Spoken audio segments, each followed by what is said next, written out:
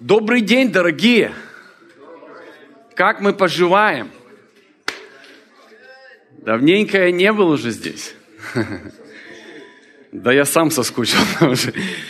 Да, ой, интересно. Хорошо, родные. Так, давайте усаживаемся, успокаиваемся. И сегодня будет интересная мысль. Хорошо, присаживайтесь, дорогие. Присаживайтесь. Места еще есть немножко, слава Богу. Аллилуйя. Итак, вы готовы немножко послушать сегодня? Знаете, когда я говорю, мне всегда хочется дать церкви и телу Христа что-то, что действительно поможет тебе стать лучше, ближе к Богу. Иногда бросить вызов может быть каким-то твердыням, которые должны измениться. Но для меня семья – фундамент Слова Бога, а не как часто в христианстве слово подматрасного пророка. Знаете, иногда больше важно, да, чем Слово Бога. И поэтому для меня очень важно Слово, и все, что строится, должно строиться на реальном фундаменте Слова Бога. И поэтому все, что я говорю, я всегда подтверждаю многими местами из Библии, чтобы никогда, не дай Бог, самому не сбиться с навигации. То есть мы можем придумывать что угодно, любые откровения получать, но все должно сходиться со Словом Бога. Там все написано. Некоторые говорят, этого нет в Библии. Нет, ты просто этого еще не увидел. Когда Бог высвобождает откровение, потом Он по какой-то причине начинает показывать это людям в Слове. Вы заметили, как интересно? Сначала откровение получил, потом думаешь, Господи, подтверди. Потом, так оно уже в Библии было уже сколько лет. Так Бог очень уникален. Amen. Итак, дорогие, тема называется «Что такое жертва?»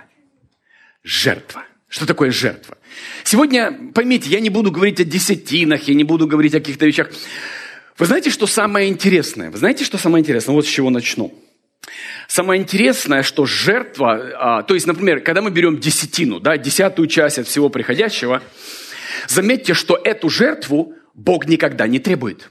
Это было всегда личное заключение завета людей с Богом. То есть Мелхиседек, Авраам говорит, я отдам тебе. Потом Иаков убегает от брата своего, из дома своего. Он заключает с Богом. Другими словами, когда я говорю, Бог, от всего, что я имею, я буду отдавать тебе 10-ю часть, это отсюда туда. Кто-то понимает, да? Это из земли, это завет с земли на небо. Этот завет, если тебя кто-то начинает заставлять платить десятину, я против этого. Это личное откровение, где ты должен его получить. И пока ты его не получишь, не вздумай давать, потому что ты не понимаешь, что сейчас происходит. Кто-то понимает, о чем я говорю? Поэтому будь очень аккуратен, когда кто-то встает и давит тебя. Ты должен. Ничего ты никому не должен. Но самое интересное, итак, насчет десятины понятно, да? Это мое откровение, это моя влюбленность к Богу и к Его дому располагает меня заключить с Ним завет. И, естественно, все, что я имею, благословляется, охраняется и так далее. Но сегодня тема не об этом. Сегодня тема пойдет именно о жертве, которую Бог требует от человека. Вы знаете, что эти жертвы от самого начала Библии, они существуют здесь, они все здесь. От самого начала, из бытия, начинается вот Каин и Авель. И начинается жертвоприношение. Кто-то понимает, о чем речь? То есть что-то начинает происходить, и потом в процессе Бог начинает уникально делать, как вам сказать, Бог делает ставку на определенные жертвы в твоей жизни, когда ты доходишь до определенного возраста. И сегодня я хочу поговорить о самом принципе. Я не люблю давить людей. Я люблю, когда человек должен все делать из свободы. Дух Бога никогда не будет давить тебя и заставлять тебя делать что-то, что ты в своей воле не хочешь. Другими словами, дав тебе волю, Бог ее никогда не заберет и никогда на нее покушаться не будет. Вы понимаете, о чем речь идет, да? То есть здесь нужно это понимать, потому что Он сделал тебя личностью, и Он дал тебе волю. Берегись тех мест, тех служителей и служений, которые лишают тебя твоей воли, которые давят на твою волю и манипулируют твоей волей. Будь очень аккуратен насчет этих мест и людей. Итак, что такое жертва? Почему так мало реального проявления Царства Бога на земле? Скажите, мы все хотим проявления Бога на земле, amen? Мы хотим Бога, мы хотим Бога. Бог тоже хочет проявиться на земле. Но существует один фрагмент, о котором я сегодня поговорю. Существует Бог, который очень хочет излить свою славу и откровение на землю. Существует народ, который очень сильно хочет излияния Бога. Но есть еще один сегмент. Чтобы народ получил движение Бога, и Бог высвободил свое движение, должна стоять всегда личность, которой Он может доверить сокровища царства. Кто-то понимает, о чем речь идет? В Библии всегда была личность, и Бог всегда, Библия говорит об этом, «Я ищу человека». Он ищет кого-то. И поймите, многие люди берут на себя разные мантии. Сколько мы с вами видели людей, которые на себя что-то взяли и сгорели? Сколько мы видели крахов, пророков, служителей, евангелистов. Боже мой, у меня пальцев не хватит, чтобы только за 10 лет зажать, что произошло, и кто упал, и кто пошатнулся. И вот проблема в чем? Бог хочет дать. Но этот вес царства настолько мощный, настолько, поймите, что когда ты просишь пробуждения, первый ты и твои мотивы будут проверены. Мои мотивы будут проверены. Потому что богатство царства, когда приходит, если в сердце есть малейшая коррупция, маленький нечистый мотив, ты начнешь извращать, манипулировать, ты начнешь, как вам сказать, употреблять славу для себя. И мы таких людей видели и знаем. К сожалению, семья. Я сейчас подготавливаю платформу для того, что я буду говорить. Итак, почему так мало царства Бога на земле? Потому что в реальности, семья, небо очень немногим может доверить силу и вес царства.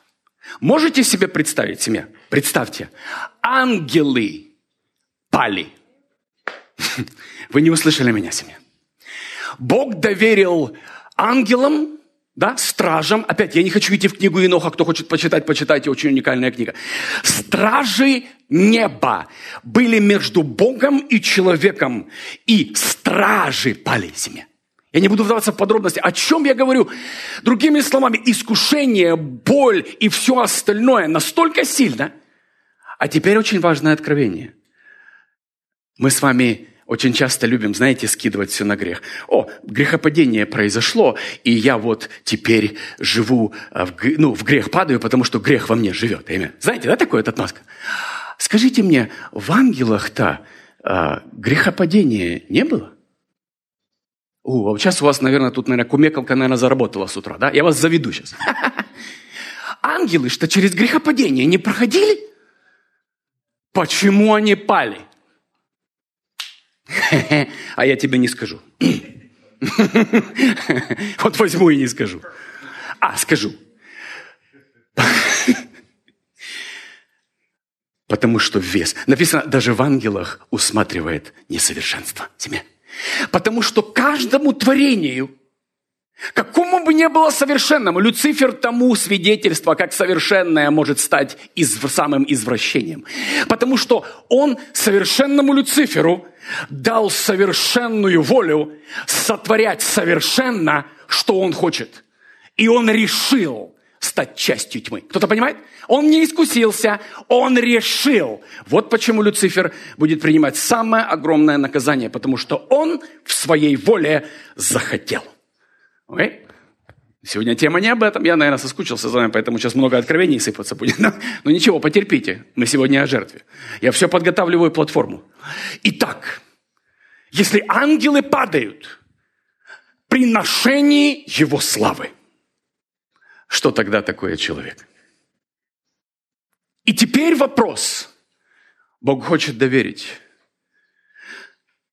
Но в зависимости от того, пройдешь ли ты экзамен на жертвоприношение, сможешь ли ты, от этого зависит, сможешь ли ты носить его славу или нет. Вот почему мы с вами проходим не все те, кто хочет носить славу. Семья, поймите, те, кто славу носить не хочет, они не будут, поэтому тема не для них даже. Это для тех, кто хочет быть частью его царства, движения и славы. Вот почему иногда Бог дает частично славу каждому из нас. Чуть-чуть. И ты хочешь больше, но Он не может дать тебе больше ради того, чтобы сберечь твое сердце. Кто-то понимает, о чем речь? Некоторые говорят, дай больше. Не может. Ты не сдашь экзамен. Поэтому согласись на то, что тебе дано. Но если ты захочешь, там будет алтарь. И об этом алтаре мы сегодня будем говорить семье. Алтарь определяет твою способность нести славу. О, это не десятина, не, кто-то там, бизнесмены никогда там десятину отсчитывают. Я знаю людей, которые с Богом ничего общего не имеют, и десятину отдают по церквям, по гуманитаркам без проблем. Сейчас вообще не об этом. Сейчас о жертве, о той жертве, на которую Бог посягает, если ты хочешь носить славу. Всегда говорю, Он не посягнет на жертву, если ты не хочешь ходить в славе. Ты можешь жить спокойно. Бог не будет бросать тебе вызов. Но как только я стою на коленях и говорю, Бог, я хочу движение Твое на этой земле. И здесь сразу такой талончик. Ча-чинь! Я подготавливаю платформу. Слушайте сейчас очень внимательно. Я много слышу молитв такого содержания. Часто. Бог, я отдаю тебе себя в жертву. Или я отдаю тебе самое лучшее, что я знаю, что я могу. В реальности, семья, послушайте внимательно, ты не можешь отдать, пока ты еще сам это не получил. Вы знаете, почему Бог не может принять твою жертву сейчас? Ты говоришь, я отдаю. Потому что ты еще сам не обзавелся жертвой, которую ты должен будешь отдать. Объясняю. Авраам при всем желании отдать Богу, у него еще не родилась жертва, которая потом должна лечь на жертвенник. Кто-то слышит меня сейчас? Слушайте меня очень внимательно. 5 минут, если ты пропустил все. Выключи телефон, слушай внимательно. Смотрите. И вот поэтому некоторые... Я когда-то Богу говорю, Бог, я отдаю тебе все. Он говорит, сынок, ты еще не зашел туда, где ты все приобрел, чтобы потом все мне отдать. Он говорит, я веду тебя. Вот почему очень часто мы с вами, знаете, вот сколько людей, таланты, вес, помазание, и ты такой в рассвете своих сил. И тут начинается, а что, Господь? Ну ты же движение хотел, а я думал, что это движение. Авраам, когда получил своего сына, это было обещание Бога, не так ли, семья? И теперь он получил то, что он хотел. Вот, наконец-то он приобрел самое лучшее. В жизни Авраама самое лучшее – это не были деньги, он бы их отдал. Ничего. Он даже пытался раз Сару скинуть, помните, да? Но это отдельный случай, это отдельная история. Это не моя жена, это моя сестра, нормально все. То есть у него проблем не было даже Сарой пожертвовать. Библия доказывает, окей? Но было одно но. Как только Бог увидел, вот теперь твое сердце, вот оно, номер 1, жертва твоей жизни. Бог претендует на это, семья. Кто-то слышит меня? Некоторые говорят, Бог, а что тебе отдать?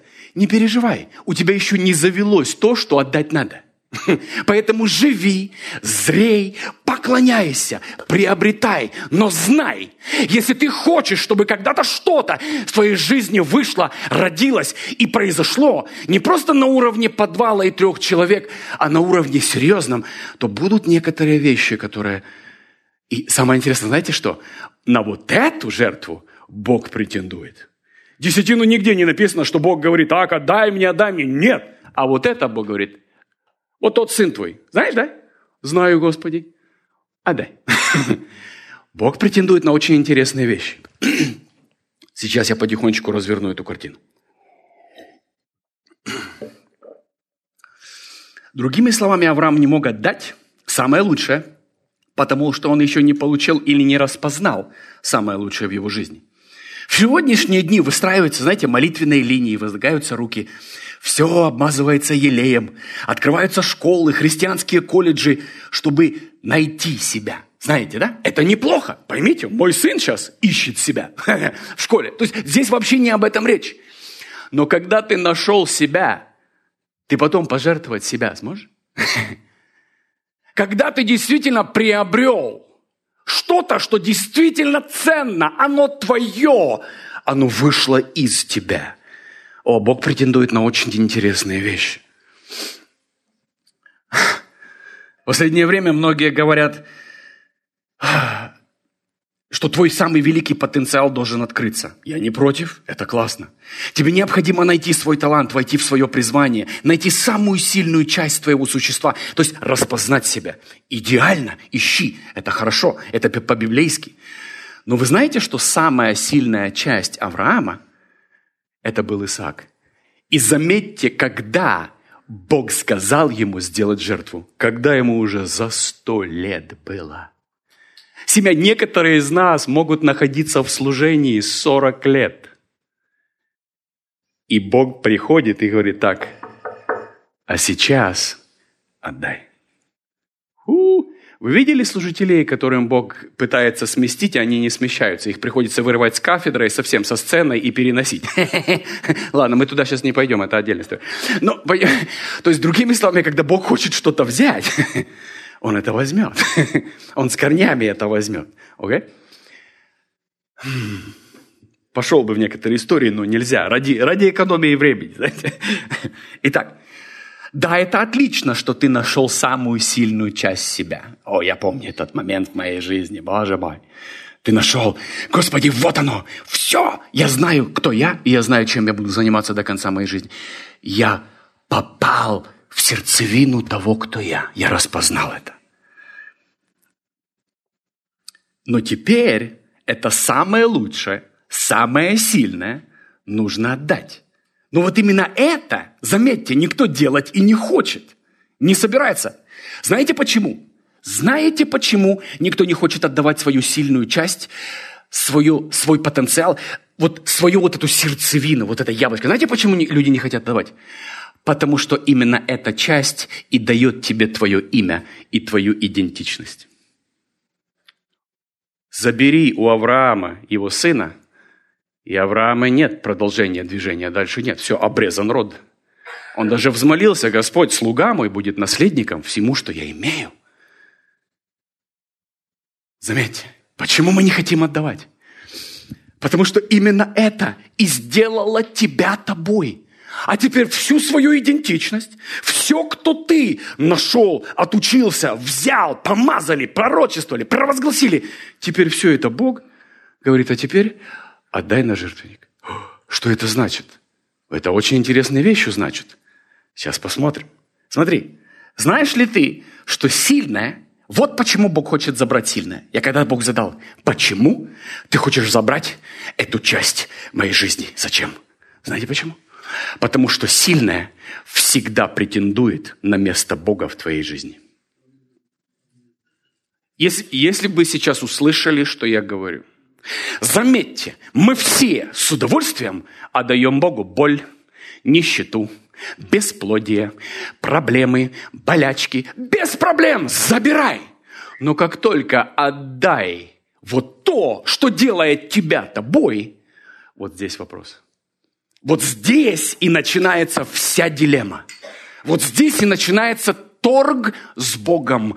Бог, я тебе... А могу я вместо этого отдать тебе все вот то? Бога вообще все вот то не интересует, потому что ты его отдашь и так. Бога интересует сильная часть.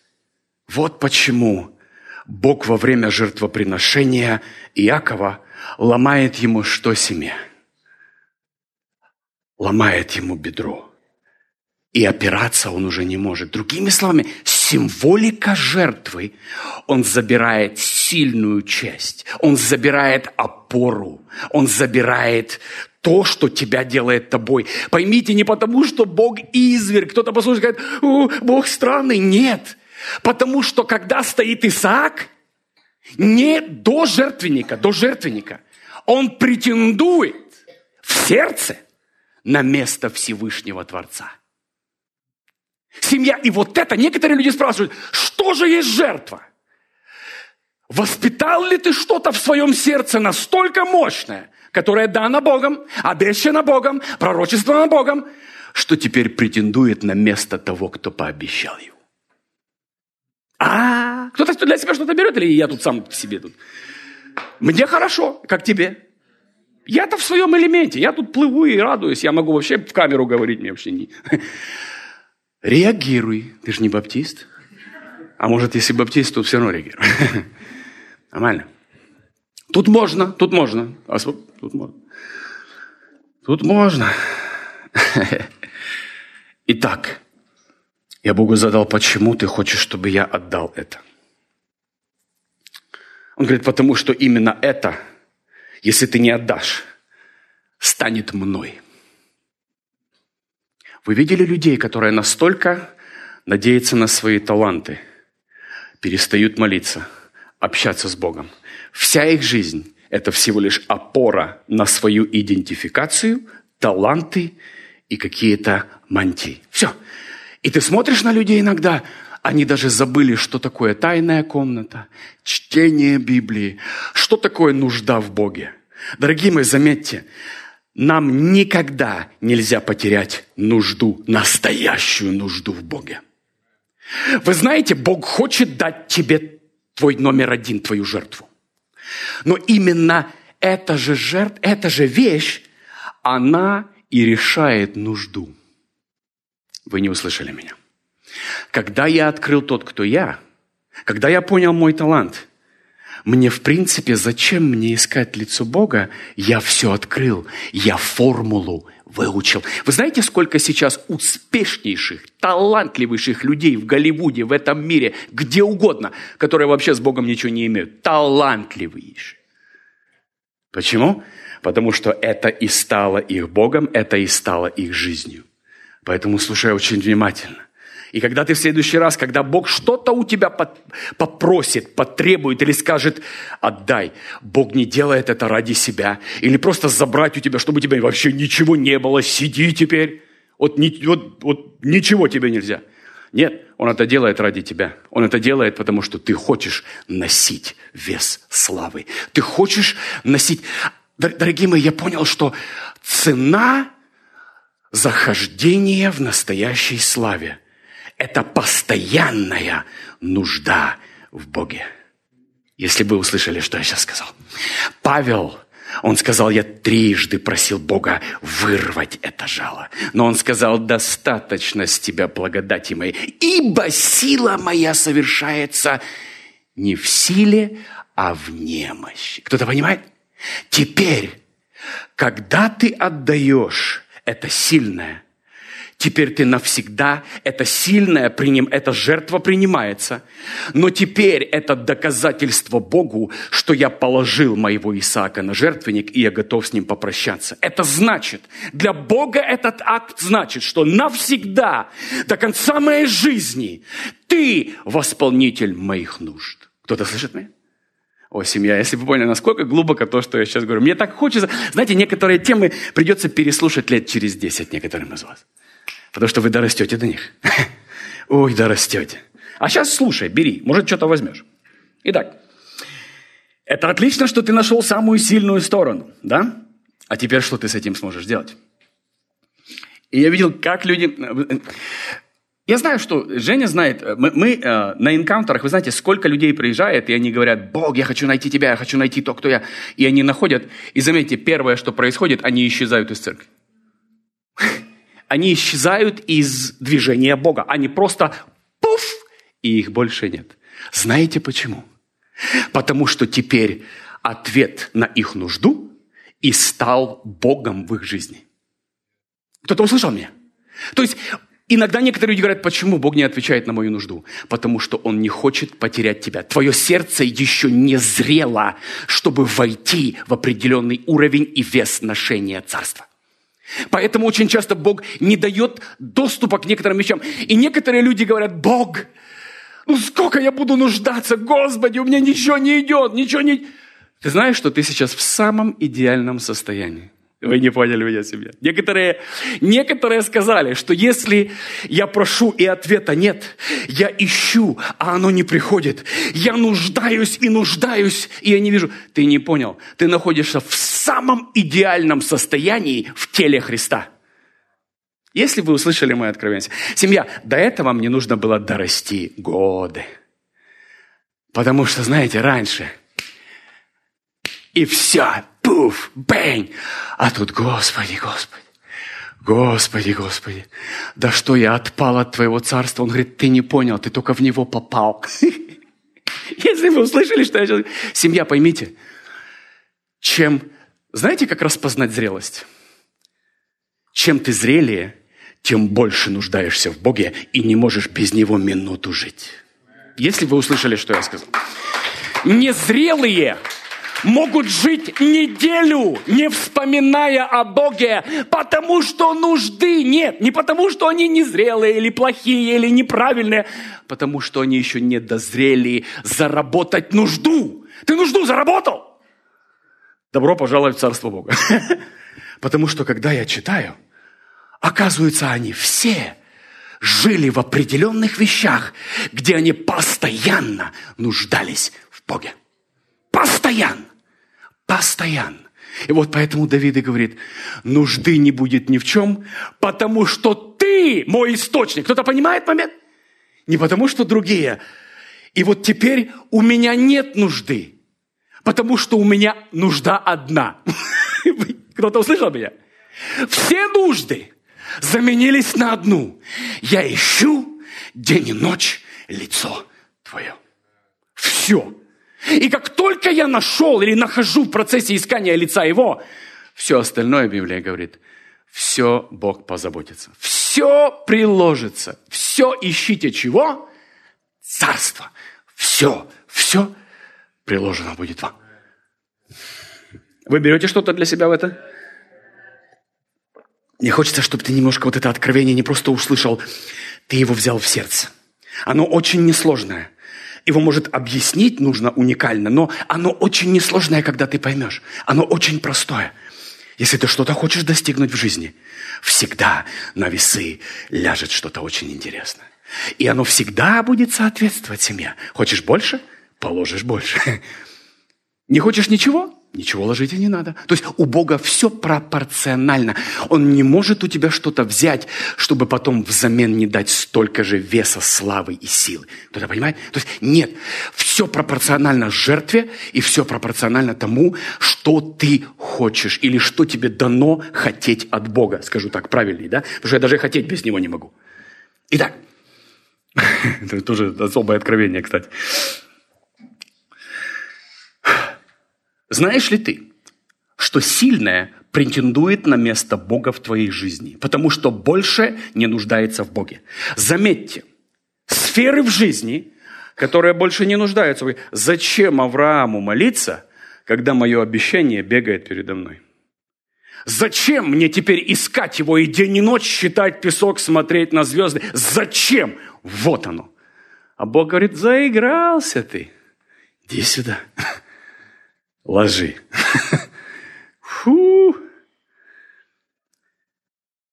Не замечали ли, как Бог требует в жертву только самое сильное? Заметьте, когда мы даже идем по закону Моисея, что было Богом потребовано в жертву? Самое первое. Если ты скосил что-то, самое первое. Собрал плоды, самое лучшее. У тебя там есть да, у тебя животные, там овцы, там него. Самое сильное из этой всей породы, оно принадлежит Богу. И Бог даже не говорит, что ты должен. Он говорит, оно мое. То есть оно даже, тоже Бог даже не говорит. Опять же говорю, это не десятина, это жертва. И эта жертва имеет очень серьезный смысл внутри. Люди думают, что меня Бог ограбить хочет? Нет, Он хочет забрать твою надежду на это. Он хочет забрать твой фундамент, который теперь стал этим. И вот почему у некоторых христиан шатаются жизни, потому что Бог хочет выбить под тебя опору, которая является не Он. Я думаю, услышали меня. Вот почему не говорю, типа, дорогие мои, у меня качка закончилась, все. Как только я просто все отдал, что не отдал, я его попросил забрать, потому что, наверное, и не отдам. Знаете, да, сердце человеческое, Бог, лучше забери сейчас, потому что потом, наверное, поздно будет. Интересный сезон. Именно эта часть твоего существа, которая не нуждается в Боге, должна принадлежать Богу. Вот и что Павел говорит? Он говорит, трижды молился, чтобы жало было забрано. Но Бог сказал, довольно. Да? Что это значит? Это значит, что Бог, Он перекрывает твою нужду. Другими словами, Он входит в этот промежуток. Вот идет Павел совершенный. Можете представить, если бы Павлу сейчас это жало вынять, и он говорит, почему Бог это сделал? Чтобы он не превозносился чрезвычайностью, или в другом переводе написано глубинами Слова Бога. Откровениями Слова Бога. Другими словами, что Бог делает? Я говорю, Бог, так у меня навсегда теперь сломанное бедро. Он говорит, я буду твоей ногой. Вы не услышали меня? Знаете, что это значит? Это значит, что я совершенен, пока я не отойду от Бога. Если бы поняли, что я сейчас сказал. Когда у меня я не пожертвовал ничего, я могу уходить, не уходить от Бога, ничего, даже не пипнет ничего. Но когда я говорю, я отдал, теперь ты моя опора, это значит, я ни в чем не нуждаюсь, но есть слово «но». Пока Он на троне твоей и моей жизни. Кто-то услышал? И вот это и есть. И вот только хромым, чьей частью Он заменил это бедро, вот именно им небо теперь может доверить вес. Потому что небо знает, что ты ни шагу не можешь сделать без неба. О, семья, если бы вы поняли. Все, кого вы думаете, кто носит на себе славу неба, это самые хромые в этом мире люди. Оно кажется со стороны. Я делаю вид, что у меня все классно. Ты даже не заметишь, что у меня проблемы есть. Но у меня их нет. Пока я в Боге. Все течет, пока я в Боге. Пока я нуждаюсь в Нем, я не нуждаюсь ни в чем. Какой интересный урок. Возьми. Может, Дух Святой сейчас тебе потихонечку что-то расскажет в твоем сердце. А? Уникально, как все мы привыкли давать Богу наши проблемы. Вы заметили, да?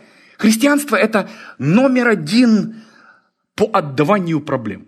Все наши молитвы. Господи, забери, исцели, поправь, настрой, измени. А Бог потом подходит и говорит, а вот это можно? Он говорит, а это не надо, потому что там все нормально. Он говорит, а мне как раз вот это и надо. Потому что в нем все нормально, и меня тебе не надо.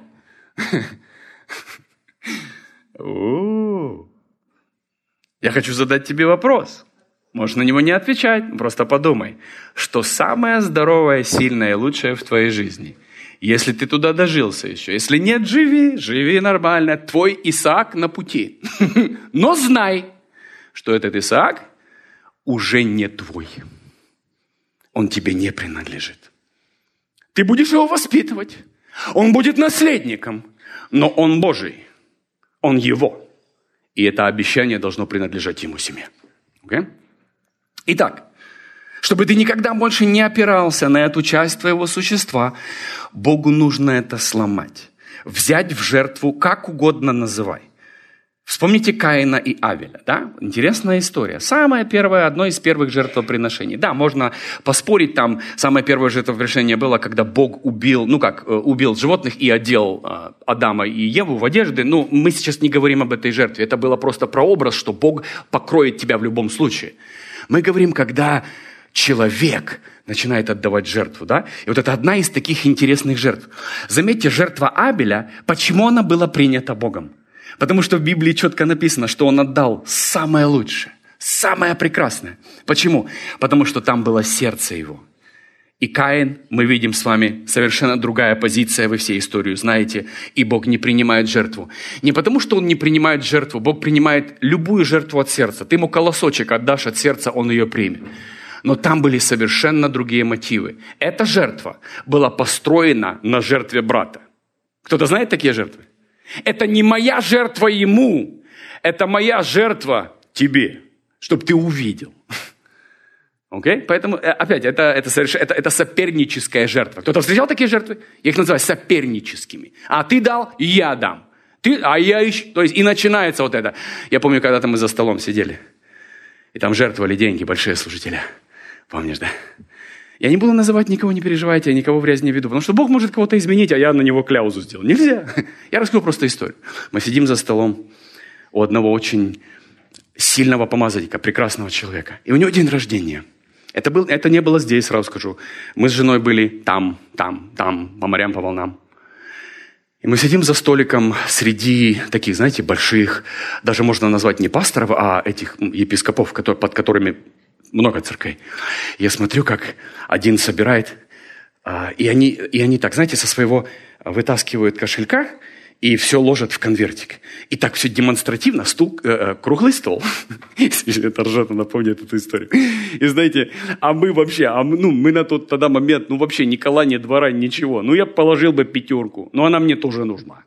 А там, знаете, там 1000. Я смотрю, там такие пачки, раз в этот конверт. Там конверты такие, знаете, беременные конверты. Вы знаете эти конверты, да? Ты суешь, а он уже не принимает. Он говорит, хватит. Вот примерно такие конверты. И они, знаете, все, один сует больше, тот сует больше. Потом тот подсунул больше, тот подсунул больше. И я смотрю, и я помню, и один парень, который нас привел, знаете, он тоже служитель, он такой, Андрей, нам тоже нужно конверт сделать. Как мы за столом за этим смотреть с собой? Я говорю, Серега, у меня есть 10, на. Он говорит, какая 10? Андрей, какая 10? То есть я помню вот эта соперническая жертва. Семья, пожалуйста, не живите так. Жертву я делаю только один.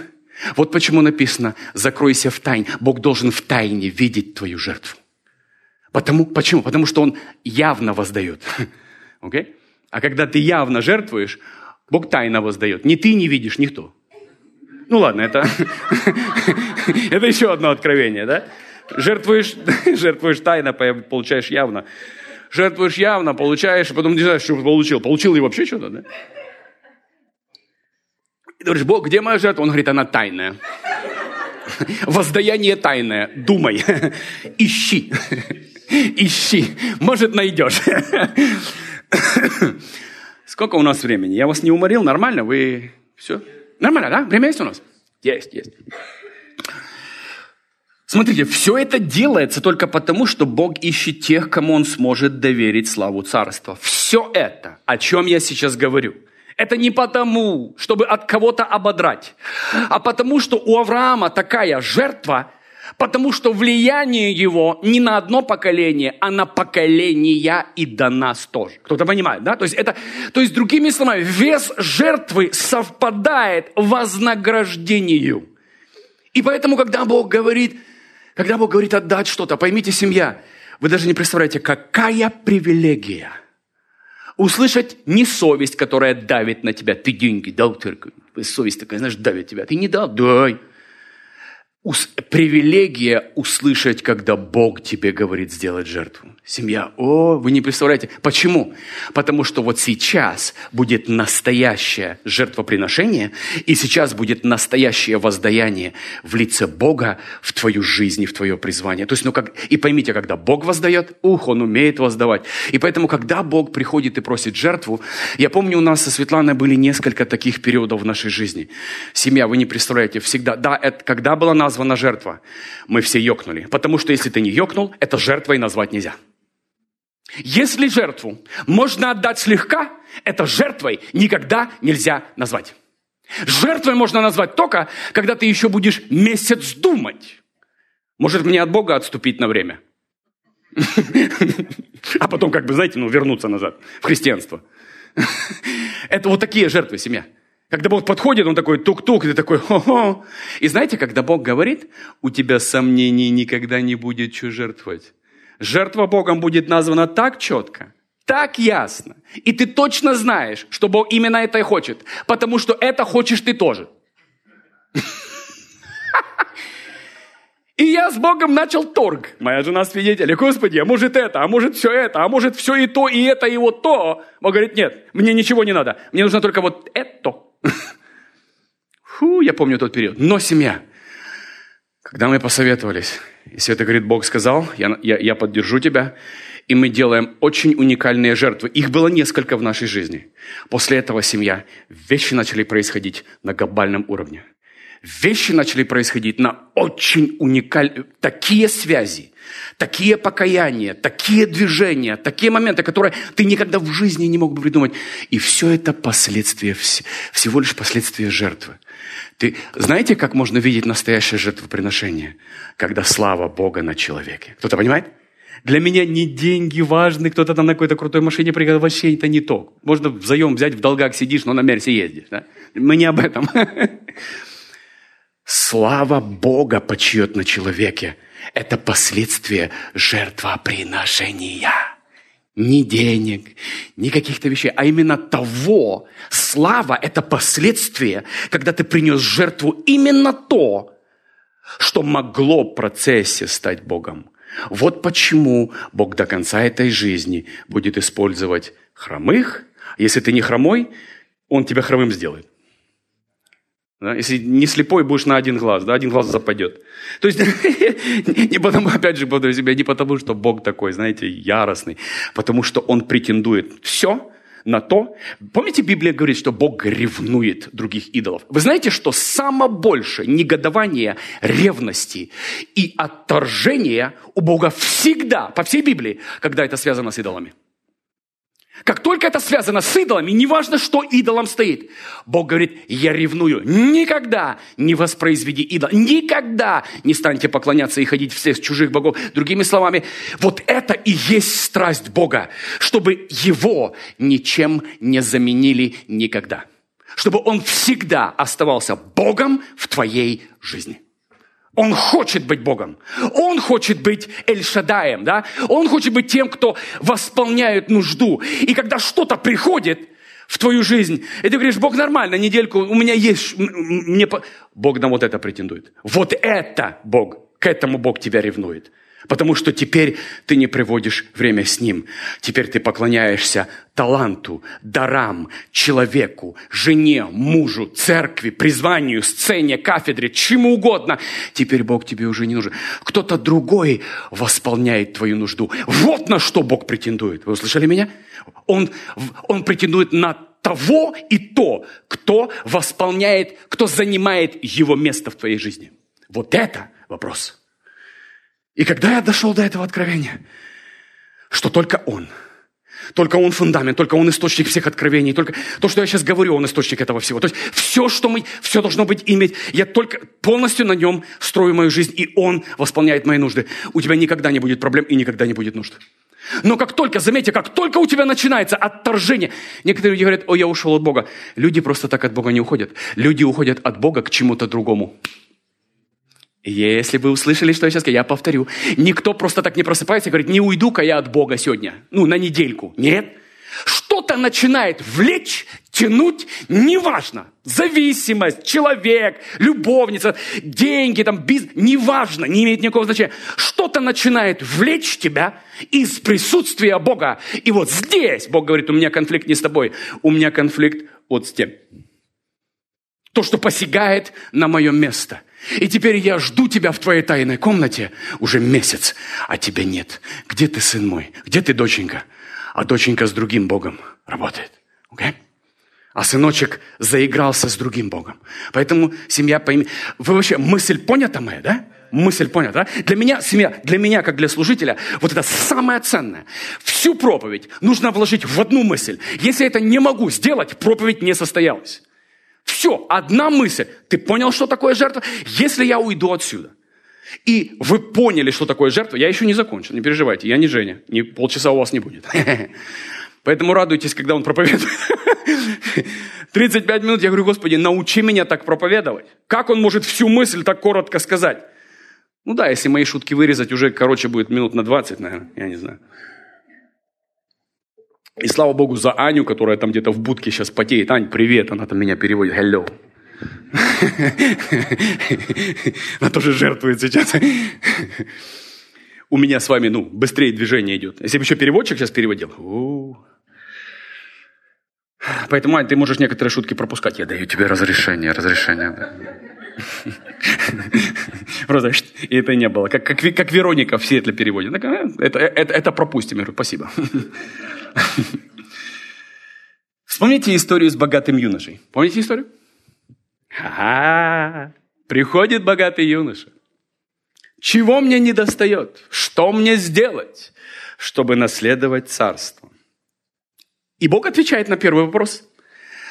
Возлюби Господа, ближнего, маму, папу, бла-бла-бла. Все мы понимаем. Он говорит, я все это сделал. По закону все сделано. Но в сердце есть голод и нужда. Довольные люди к Иисусу с вопросом, что мне недостает, не приходят. Приходят только те, которые понимают, что что-то во мне не то. И он говорит, чего мне недостает еще? Помните историю? Он говорит, ты хочешь стать совершенным? Воу! Не поняли. А вы знаете, что по мнению религии совершенным быть не может никто?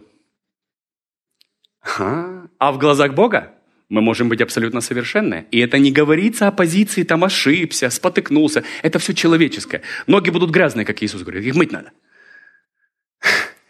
Совершенство. Знаете, что такое в глазах Бога совершенство? Мое сердце принадлежит только Ему одному и ни с кем не делится никогда. Если бы поняли, я сейчас сказал, самое огромное откровение, которое пятидесятники никогда не поймут до конца своей жизни и когда вознесутся. Потому что они не могут быть совершенным, ты не можешь быть совершенным, мы все грешные, умираем в грехе. Ой, я грешник бедный! Правда я такой, правда я такой, правда я такой. Нет. Совершенство в глазах Бога не мои ошибки, которые идут в пакете с человечностью. Совершенство – это меня никто, ни жена, ни дети, ни деньги, ни служение никогда не разделит с Богом. Кто-то слышит меня? Никогда. Вот это Бог называет совершенство. Назад к богатому юноше. Хочешь быть совершенным? И заметь, куда ударил Иисус. Он не ударил в нужду. Он ударил в самое сильное место, которое никогда не нуждалось в Боге. Хочешь стать совершенным? Я уверен, там по умолчанию, наверное, он кивнул, как бы в Библии не написано, я так понял. Говорит, иди, продай все имение свое и раздай нищим. И после этого, слушайте сюда, вы знаете, что Иисус здесь духовный принцип сказал? Ты только после этого следовать за Христом можешь. Вы не услышали? Ходить и слушать, да, а быть в Его команде. Семья, я хочу ходить на земле, я хочу быть в команде Иисуса Христа. Кто-то слышит меня? Я хочу быть в команде Иисуса Христа. Цена этому – мое полная принадлежность сердцу и мое доказательство моим жертвоприношением. Бог посмотрел, если Он смог отдать своего Исаака, у нас свой Исаак, Бог не возьмет больше, Бог не возьмет меньше, Он возьмет именно то, что является и претендует на твое сердце. И когда Он говорит, опять же я говорю, что я помню, прожил достаточно времени, потом у меня еще один Исаак завелся. Бог говорит, и его тоже сдавай. То есть, поэтому я думал, там жертва одна, а у меня их уже минимум 3 было. То, наверное, кто его знает? Может, 4-я еще подрастает, я не знаю. Но я выучил принцип, семья. Я выучил принцип.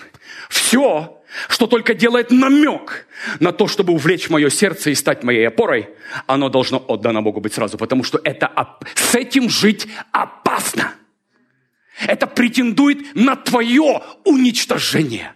Что такое уничтожение? Разрыв тебя и Бога.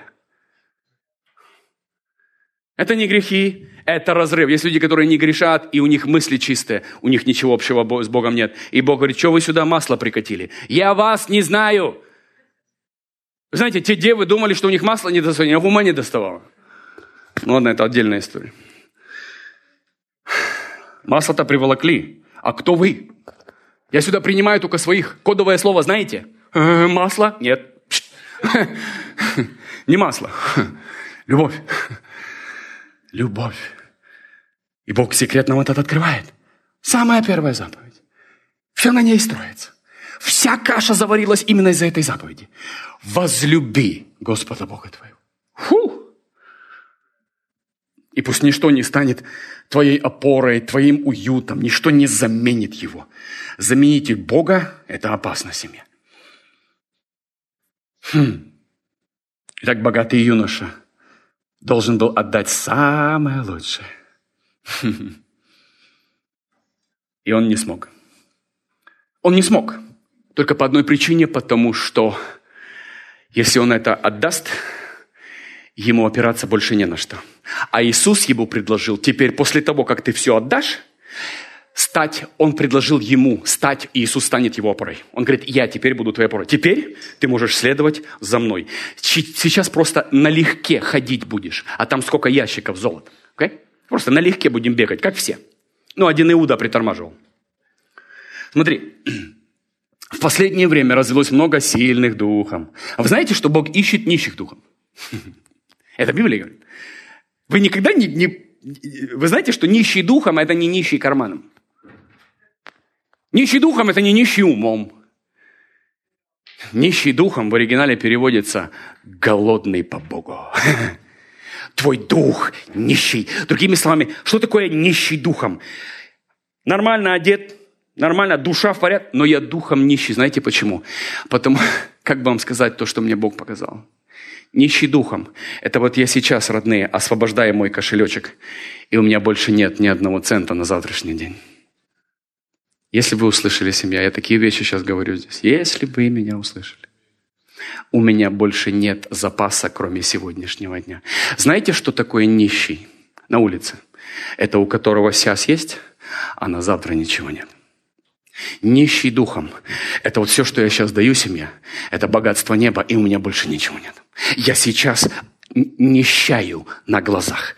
И на завтра у меня ничего нет. Ни мыслей, ни темы, ничего. Завтра я буду опять обогащен небом. Нищий – это значит, я не ношу ничего. Мне дано тогда, когда мне нужно. Кто-то понял откровение нищий духом? А есть богатые духом. У них на год вперед расписана жизнь. У них на год вперед расписаны проповеди. Мне жаль этих людей, потому что они не знают, что такое настоящая слава. Знаете, что в славе могут ходить только нищие духом, потому что мне завтра, кроме славы, больше и ничего и не светит. У меня ничего не приготовлено, семья. И я специально ничего готовить не буду, потому что мне не нравится, когда я приготовлю, я перестаю искать Бога. Кто-то слышал меня о чем? Хозяйка перестает готовить, когда она на неделю приготовила. Я не говорю о том, что это плохо в жизни, это хорошо. Это очень нехорошо в духовном мире. Нищий духом. Это значит, ты меня завтра поймаешь или сегодня вечером, а у меня больше ничего нет. Я обнищал, я опустошился, я освободился. Но я знаю, как Библия говорит, не обладаю ничем, но имею все. Только нищим духом доверяется богатство царства. Потому что Бог уверен, что они не сложат это на свое будущее и свой будущий завтрашний день. Кто-то услышал это откровение? То есть, поэтому мы носим царство в глиняных, эту славу в глиняных сосудах. Потому что завтра мы ничего не планируем. Вот что сегодня есть. Я хочу заснуть сегодня обнищавшим в духе. Полностью. Но это богатство неба. Нищета в духе здесь – это богатство и доступ к сокровищам. Потому что как только я приобрел свою шкатулочку, как только я создал свою маленькую земную шкатулочку из талантов, помазаний и благословений, Бог отрезает самую главную вену благополучия оттуда. Он говорит, вот ты пользуйся своей шкатулочкой, и некоторые умрут, но на завтрашний день в шкатулочку что-то положат, чтобы завтра, чтобы засыпать спокойным. И мне не надо ничего, в шкатулочке уже завтра есть. И мы туда песенку, стишок, проповедь закинул, закрыл. Завтра меня не поймают с голой задницей, без трусов. И мы, знаете, вся эта жизнь, вот этого человека шкатулочка. Выкинь шкатулочку, вышвырни ее. Будь нищим. Что у тебя есть? Вот когда ты ко мне подойдешь, я не буду конспект говорить, подожди, я сейчас вспомню, что мне Господь сказал. Нет, я должен сейчас из неба достать сокровища и дать тебе. Кто-то понимаете меня? Поэтому нищие обладают всем, ибо Бог уверен в них, что они не присвоят себе ничего. Потому что он нищий. Пришел, поел, раздал, ушел. У вас тут много их тут, понад дорогами, в палатках. Мы касаться не будем, это больный сабжект, я знаю. И у них нужды нет ни в чем. Сегодня. Ему уже дали. Как перестанешь давать, начнется нужда, пойдет на работу. Хорошо. Матфея 5:23. Иисус, помните, как он говорил Нагорная проповедь? Красота. Блаженны нищие духом, ибо их есть что, семья? Царство небесное. Некоторые люди говорят: Бог, дай мне, а ты нищий. Или у тебя еще жертва не принесена. Другими словами, отдал ли ты, чтобы иметь доступ? Сколько сейчас людей кто-то прокатывает на талантах? И с виду даже незаметно. А я хочу быть нищим, семья. Я не хочу прокатывать ни на каких талантах, меня ничего не интересует. Я вот просто утром встаю и говорю: я готов к услышанию самого свежего с неба на сегодня. Заготовленное, знаете, почему нельзя было манну оставлять? Знаете. И Бог сделал так, чтобы она точно там черви завелись на завтра. Okay? Только по одной причине. Потому что я хочу, чтобы приходили ко мне всегда. А не просто пришел там 3 ведра манны. Ну, Господь, увидимся через месяц. Бай. И манна такая, знаете, со всеми, консервантами. Она такая, не пропадет ничего, и туда даже червяк не залезет. Хорошая манна, добротная. Наши мешали. Тогда нет, времени нет. Хорошо. Блаженные нищие духом, ибо их есть Царство Небесное. Я понимаю, вы это место знаете. Вы вдумайтесь сейчас, что здесь написано. Блаженны нищие, потому что царство их. Это значит, если ты не нищий, царство не твое. И все, твое то, в чем ты не нищий. А ты не нищий, но вот эта шкатулочка твоя жизнь. Я помню, мне так было тяжело расставаться со шкатулочкой. Так тяжело. И Света такая в субботу, в 10 ночи: Андрей, ты тему приготовил? Нет. Я шкатулочки готовлю. Бог говорит: иди, я тебе мысль дам, вот и иди. Но нет, такие как я, особенно, знаете, когда ты еще там хохлом вырос, ты любишь запасаться. Ты любишь на завтра спрятать. Я помню, так деньги попрятал, что сам найти не мог. И потом начал по карманам находить. Говорю: Света, чудо. Он говорит: это ты чудо. Я говорю: у меня $100 появилось. Они не появились. Ты их запрятал и забыл. И потом я вспомнил, да. Ладно. В воспитании ничего не сделаешь. Мама виновата. Наша сила, семья, вытекает из полной зависимости и нужды в Боге. Еще раз повторяю. Эти вещи никогда вместе не употребляются в одном предложении. Наша сила и богатство в нищете и нужде. Что ты имеешь в виду, пастор? Вот это я имею в виду. Я должен быть опустошен, чтобы иметь доступ к небу. Как только в моем кармане что появилось, царство отрезает. Пока ты не исчерпаешь вот это или пожертвуешь это. Вот это и есть жертва, семья. Жертва – это то, что претендует на место Бога.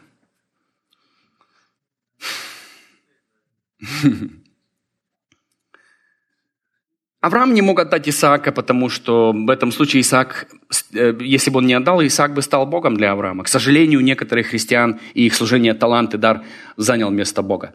Мы знаем людей, которые полностью сидят на этом, и им Бог не надо, у них все есть. Необходимо распознать первенца в своей жизни. Вот это интересно. Самую сильную часть твоего существа нам необходимо каждому распознать.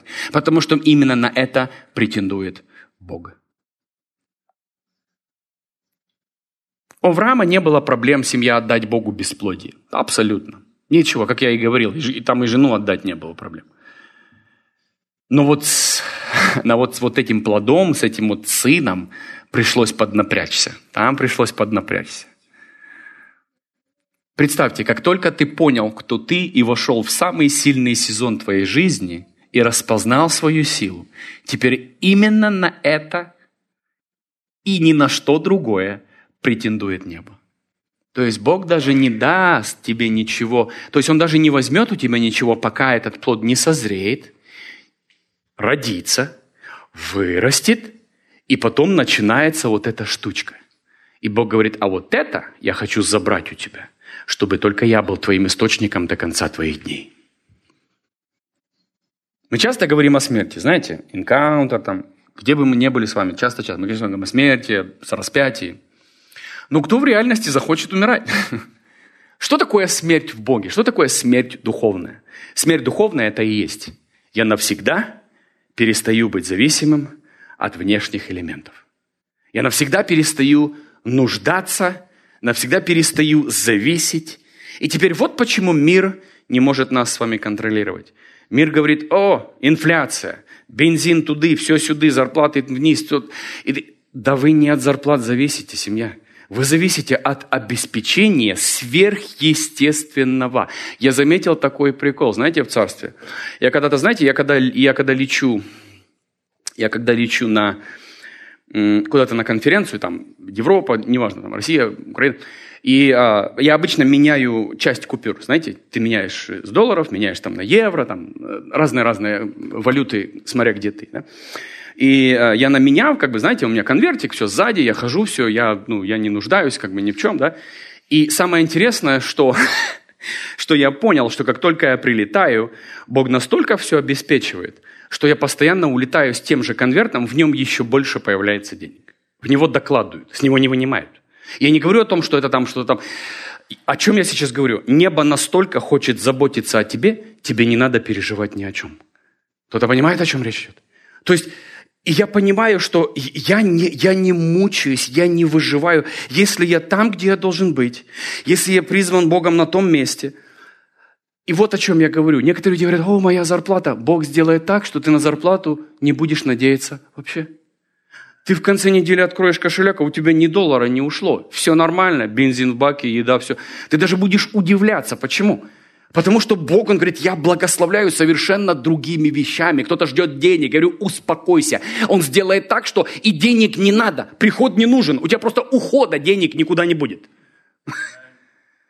Поймите, семья, это настолько в Боге. Но кто захочет лечь на вот эту плаху? Кто захочет умереть? Я буду зависеть только от Бога. О, тут точно? Мы проверим тебя.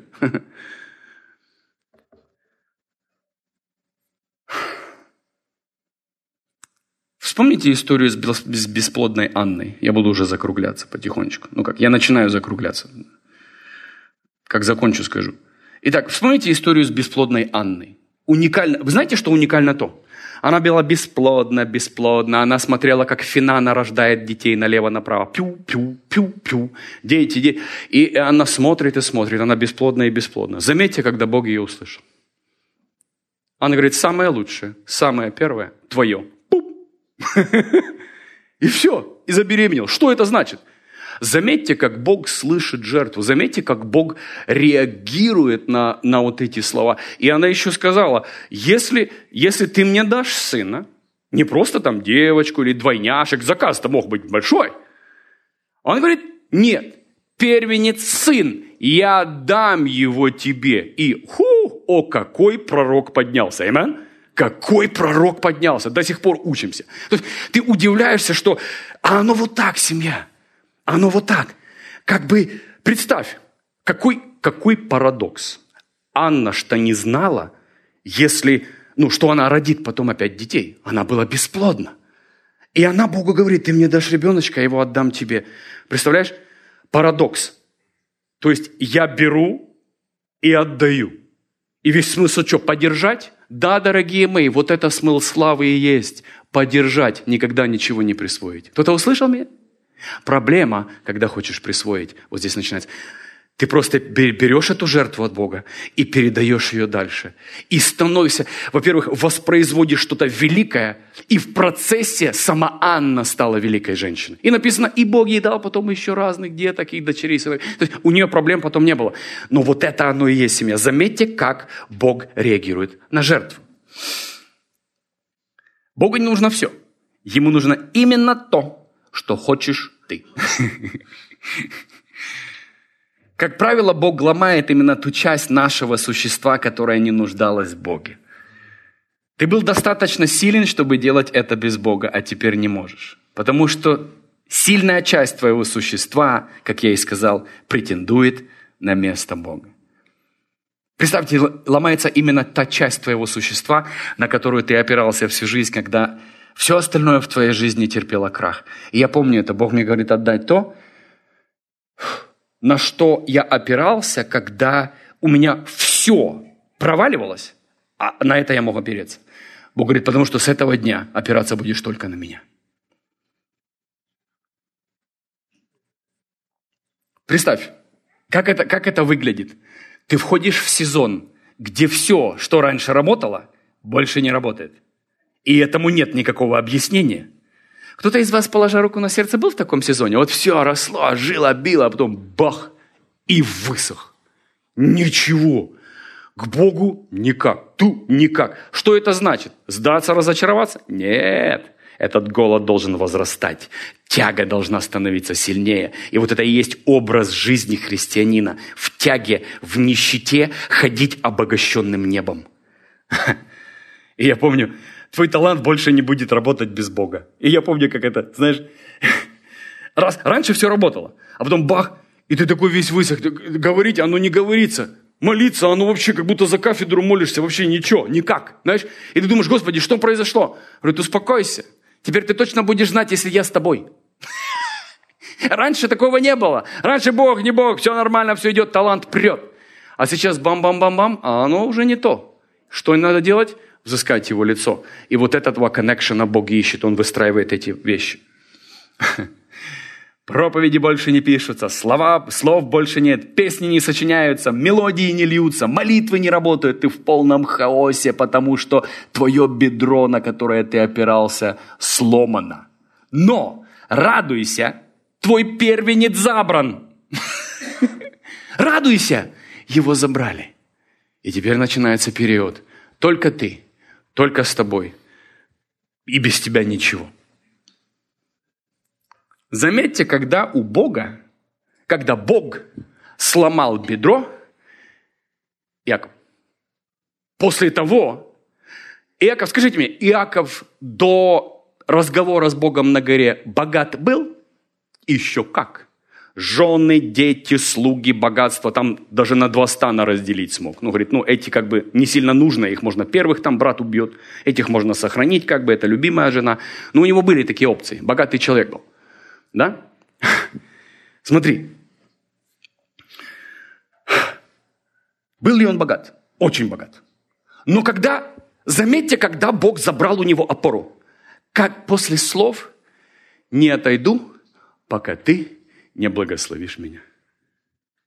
И вот здесь Бог говорит «благослови меня». Иаков говорит «благослови меня». Я не отойду. И только когда он говорит, вот оно что, ты хочешь вот этого? Ты вот этого хочешь? Тогда держи. Клык. И все.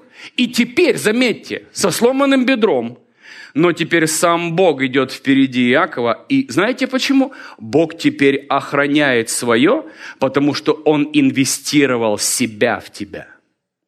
И некоторые люди говорят, Бог его охраняет. Бог охраняет себя в нем. Бог охраняет себя в тебе. Вот почему ты неприкосновен. Вот почему ничего не проклятие не берет, ничего не берет тебя. А если пытается взять, никогда сломать не может. Потому что сам Бог взял тебя. Сам Бог претендует на тебя. Ты его территория. И вот это что получается? Иаков зашел сам, а ушел сломанный, отдал. Вот это жертвоприношение было принято им, да?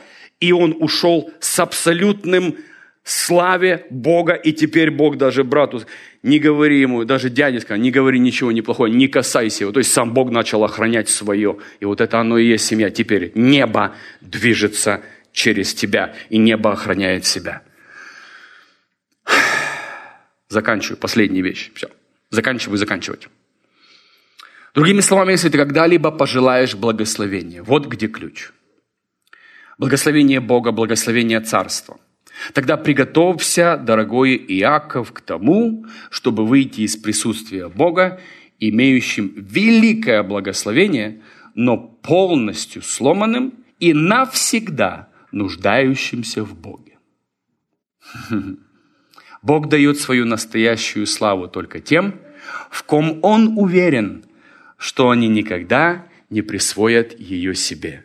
А как это достичь? Доказать тебе и мне, что без меня ты не можешь делать ничего. И все. И когда я познал себя, познал его, я знаю, где есть разница. И вот этим людям доверяется часть неба. Кому-то больше, кому-то меньше. Все в зависимости от призвания. Вы взяли что-то для себя, дорогие? Аминь. Давайте мы поднимемся. Спасибо, Иисус. Спасибо, Иисус. Я надеюсь, я сегодня подробно объяснил сердце мое, да, и именно что является жертвой по Библии. Не придумано, не выкачано.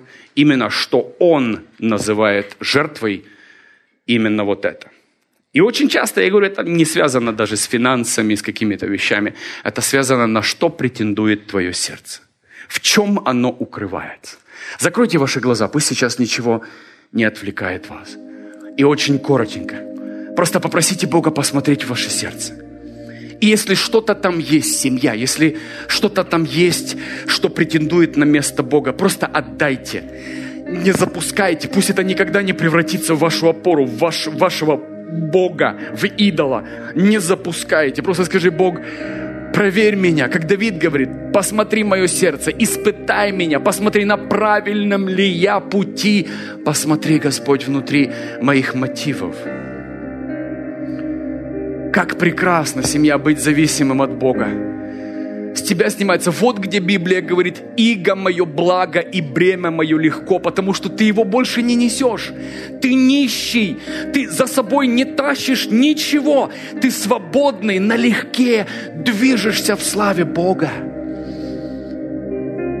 Ты вроде не имеешь ничего, но в тот момент, когда надо, на тебя сходит все богатство неба, и ты обогащаешь всех, кто рядом с тобой. Неважно, это поклонение, слово, молитва, пророчество, финансы, неважно.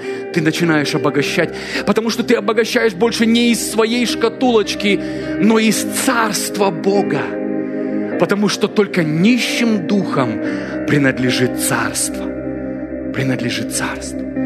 Посмотри в меня, Иисус. И если что-то в моей жизни начинает кривить, начинает изгибать дорогу не туда, начинает приобретать неправильное направление, Бог, исправь меня, исцели меня, поправь меня. Я никогда не хочу потерять фокус моей жизни, потому что фокус моей жизни — это Ты и Царство. Я ничего не хочу, кроме Тебя. Ты мое сокровище, Ты мое богатство, Ты мое наслаждение, и Ты моя награда. Я благодарю Тебя, любимый. Благослови тело Твое, благослови церковь, благослови Портланд, благослови всех, кто будет смотреть эту тему в записи, Господь. Я благословляю всех. Коснись и открой из своих житниц, из своей сокровищницы. Обогати Твое тело, Иисус. Я благодарю Тебя, любимый друг, драгоценность. Спасибо Тебе за все, за все. И все сказали: Аминь. Воздай Ему славу, воздай Ему славу. Спасибо Иисусу. Присаживайтесь.